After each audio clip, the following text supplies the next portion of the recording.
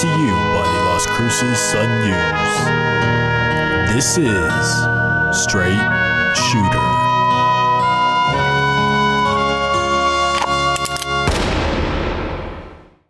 What is going on, everybody? This is Justin Martinez, aka Jay the Sports Dude. And if you are listening right now, let me just say thank you for tuning in to Straight Shooter, the podcast where I shoot from the hip and give you everything that you need to know about the New Mexico State men's basketball team. This is episode 7 of our season-long journey. So if you're a returning listener, then welcome back. I missed you. And if you're new to the program, well, then welcome to the family. Where have you been all my life?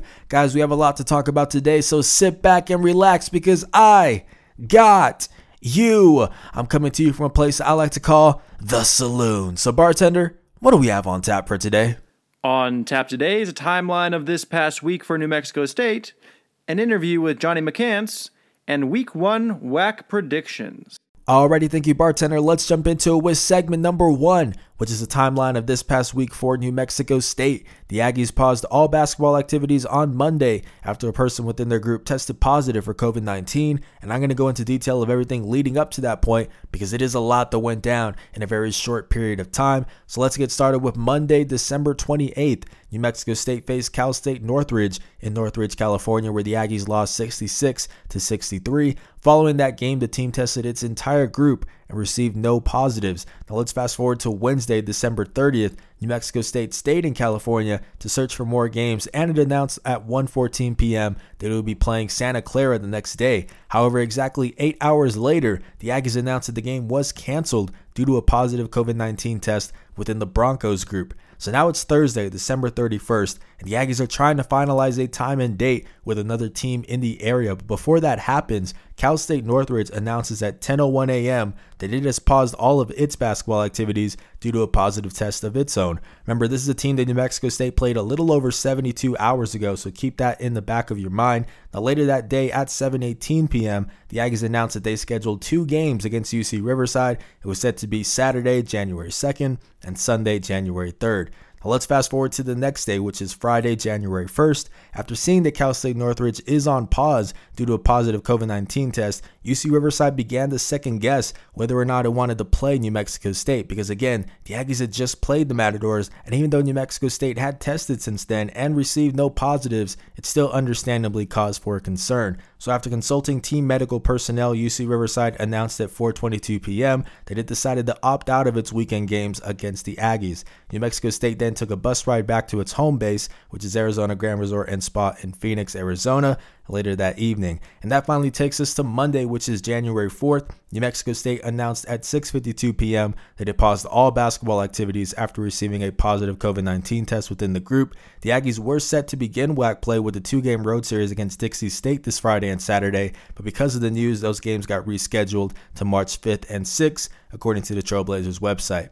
Dixie State had a bye schedule for that week, and these are the dates that New Mexico State was supposed to play Chicago State, but the Cougars suspended their season on December 23rd, so that opened up some time. The Aggies' next scheduled game is a 2-game home series against UTRGV on January 22nd and the 23rd. New Mexico State will play its home WAC games this season at Grand Canyon's Activity Center. So there you have it, folks. That's a timeline of how everything went down these past few days. Like I said, it is a whole lot, but hopefully I did a good job of breaking it down for you guys. I do have articles on all of these events on lcsunnews.com. Quick little plug right there. So if you want to read up on it some more, then that's where you can go do so. But for now, let's move on to segment number 2.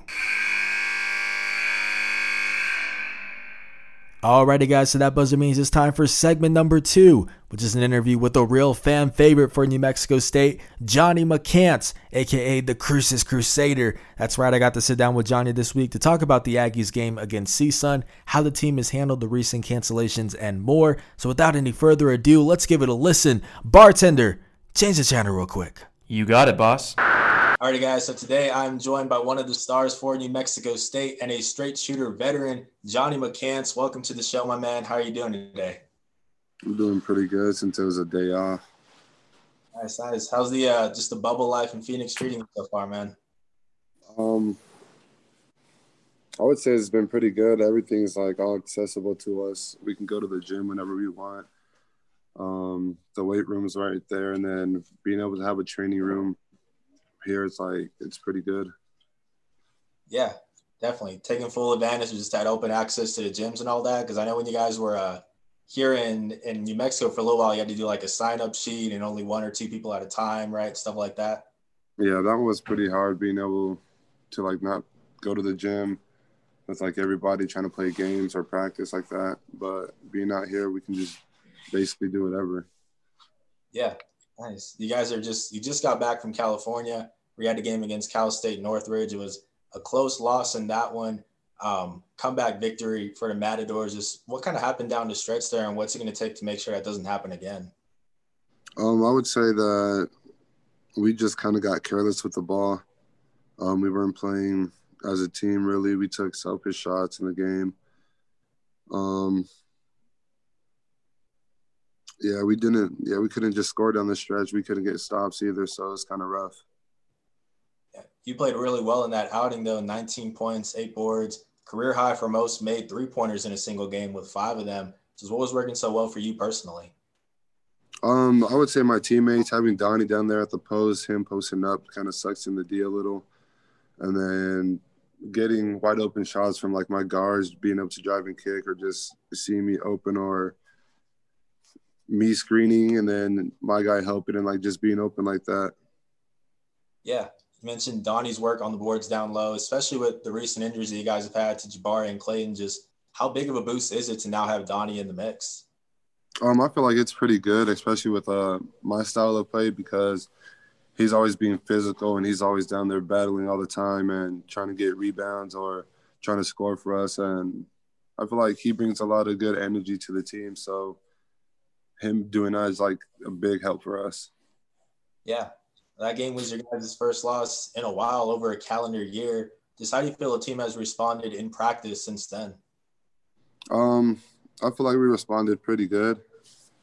Of course, we're going to have our bad days and our good days, but I feel like after that loss, we kind of had a little team meeting, like just between the players and stuff, just talk about it and basically gather up like what we really need to work on. And I feel like the next day of practice after that, like we just came out ready to practice.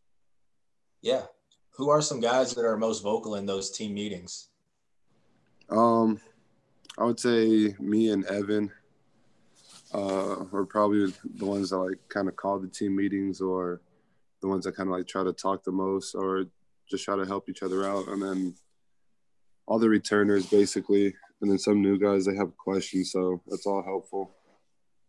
Yeah, definitely. And you guys had 3 other games that you're hoping to play out there in California, the one against Santa Clara and 2 against UC Riverside. Those got canceled. Just, I'd imagine, especially coming off of a loss, it's frustrating to not get out there on the court as soon as possible, right? Yeah. When we got the news, I was kind of sad about it. Like, I don't know, I just been like ready to play a game or something. And then when we got the news, it was just like, there's not much you can do besides be hurt. Yeah. Have you been looking around the WAC just during all of this non-conference play? Are there any teams that have really stood out to you that they're playing really well? I haven't really done that much yet, because I've been trying to like focus up on myself, my game, and our team lately, because just hope like the pandemic is just kind of like mentally wearing us out. So I'm trying to keep everybody together. Yeah, definitely. Who are some guys maybe that are really helping with that? We're kind of just keeping the team close during all of this. Mostly all the returners. Wilfred, he's been stepping up, being more vocal in practice, trying to be a leader. But mostly the returners, like Clay and Barry, they're on the sidelines still talking to everybody, helping us out, rebounding for us whenever they have the chance, or just trying to get better themselves. Yeah, definitely. Well, Johnny, you know by now that this is normally where I end the podcast by giving nickname ideas to the guy that I'm talking to. But since you are a veteran to this show, I've got a different way of ending this one out. It's called Straight Shooter Superlatives. And what this is, I say most likely player on the team to do this. And you go ahead and tell me who on the team is most likely to do that, if that makes sense. So you ready for me to give you the list here? Yeah. All right, let's start it off with most likely to make it in the NFL. The one I would say is probably Marcus. Okay. Yeah. Just because he's like built like a football player already, so I feel like he's the one that can make that. Okay. What position do you think he's playing at?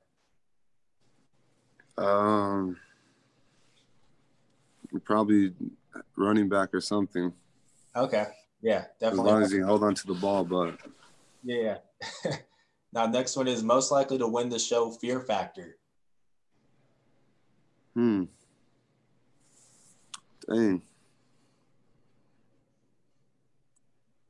I would probably say either AG or Bryce. Okay.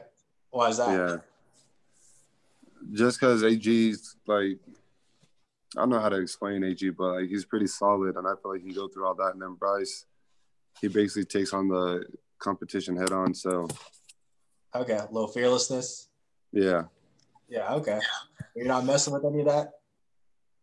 No, I'm not. Yeah, I can't do that. Okay, and then our last one: most likely to become a professional ghost hunter. A professional ghost hunter. Yeah.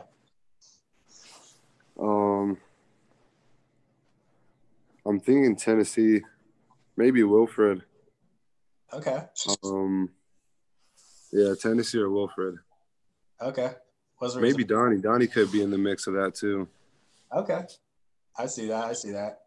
Definitely. Well, Johnny, that's all that I have for today, man. Like I said, I really appreciate taking time to talk to me, especially on your off day. And best of luck whenever you guys get back onto the court. Yes, sir. Thank you. I appreciate that. Thank you, man.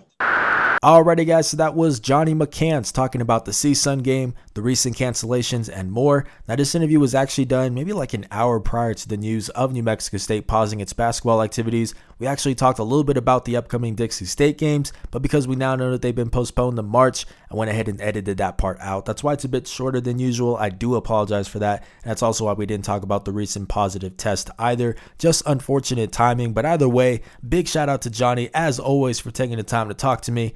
Now let's move on with the show.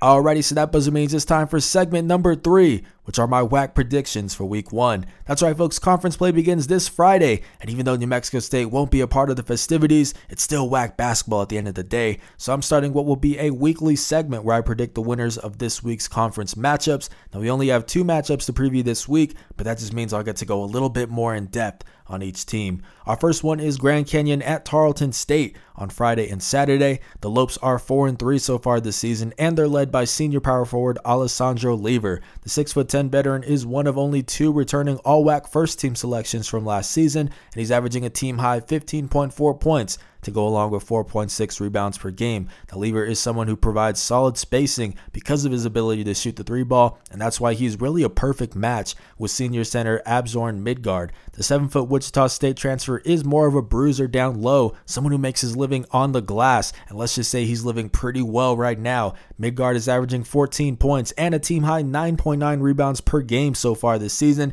and then let's not forget the point guard running the show, Javon Blackshear Jr. The 5'11" sophomore is averaging 13.9 points and a team-high 5.7 assists per contest. He was sensational in non-conference play, and this team is definitely going to be a problem considering how good its big 3 is. Then there's Tarleton State. The Texans are 2-2 so far this season, although neither of those wins were against Division I opponents. The team is led by Montre Gibson, a 5'11" junior who played under head coach Billy Gillespie at Ranger College last season before both of them made the move to Tarleton State. Gibson is averaging a team-high 13.7 points and 5 rebounds per game. The team's other double-digit scorer is Taj Small. He's a 6'5" junior averaging 12.5 points to go along with a team-high 7.3 boards per game. Now, speaking of small, this is a Tarleton State team that doesn't have a whole lot of height, but they still defend at a pretty high level. Opponents are only shooting 33.7% against them this season, which ranks first among all WAC teams. But again, 2 of those 4 games weren't against Division I squads, so take that with a grain of salt. Still, it's pretty impressive nonetheless. Now, I do think that height is going to play a factor against Grand Canyon. Tarleton State's front court is Shakir Daniel, who's 6'6", and Konstantin Dotsenko, who is 6'7". Grand Canyon's front court, on the other hand, is Lever at 6'10" and Midgard at 7 flat. I think the Lopes are really going to take advantage on the boards, and that'll ultimately be the difference. So I have Grand Canyon winning both of these games. Our next matchup is our series of the week, and that's Cal Baptist at Utah Valley on Friday and Saturday. The Lancers are 3-2 so far this season, with only one of those wins coming against a Division I team that was Southeastern Louisiana. The team is very balanced, with 4 of its 5 starters averaging double-digit points per game, And at the top of the list is Reed Nottage, a 6'6" sophomore who only averaged 3.1 points per game with the Lancers last season, but now he's averaging a team high 17.2 points per contest on 51.7% shooting from the floor and 40% shooting from deep. The guy has been on fire all season, and even though there isn't a WAC Most Improved Player award, he would win it if it were given out today. Nottage is also joined by another returner, Ty Rowell. The 6'2" guard is averaging 17 points to go along with the team high 5 assists per contest.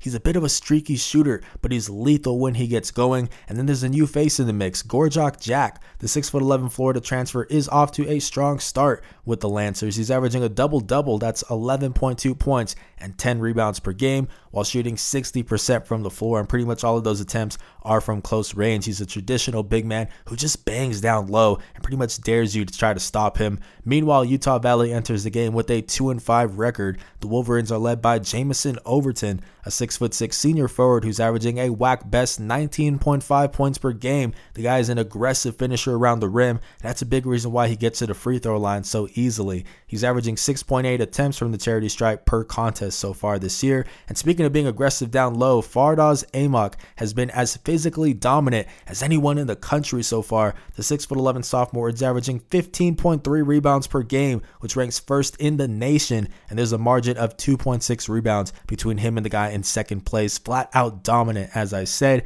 He's also averaging 15.9 points per contest while shooting 50% from the floor. All of his attempts are coming from inside the arc, but one guy who is providing some much needed spacing is Trey Woodbury. The 6'4" junior guard is averaging 15.4 points per game while shooting a blistering 44.8% from deep. This is the team's only returning starter from last season, and he hasn't disappointed so far in an expanded leadership role. Now, the pivotal factor in this series is going to be which team manages to enforce its style of play, because these are two completely different squads. Cal Baptist lives and dies by the three ball, while Utah Valley lives and dies by its close range shots. I really do think these games are going to be toss-ups, so I have them splitting the two contests. But that is going to do it for episode 7 of Straight Shooter. Thank you so much for listening. If you enjoyed this episode, please leave a like, share it with the rest of Aggie Nation, and consider subscribing or following, depending on whatever platform you're listening to this on. If you guys want to stay up to date with all things Aggie Hoops, make sure to follow me on Twitter at JTheSportsDude and subscribe to the Las Cruces Sun News. This has been Justin Martinez, aka JTheSportsDude, and I'll see you guys next Wednesday. I'm out.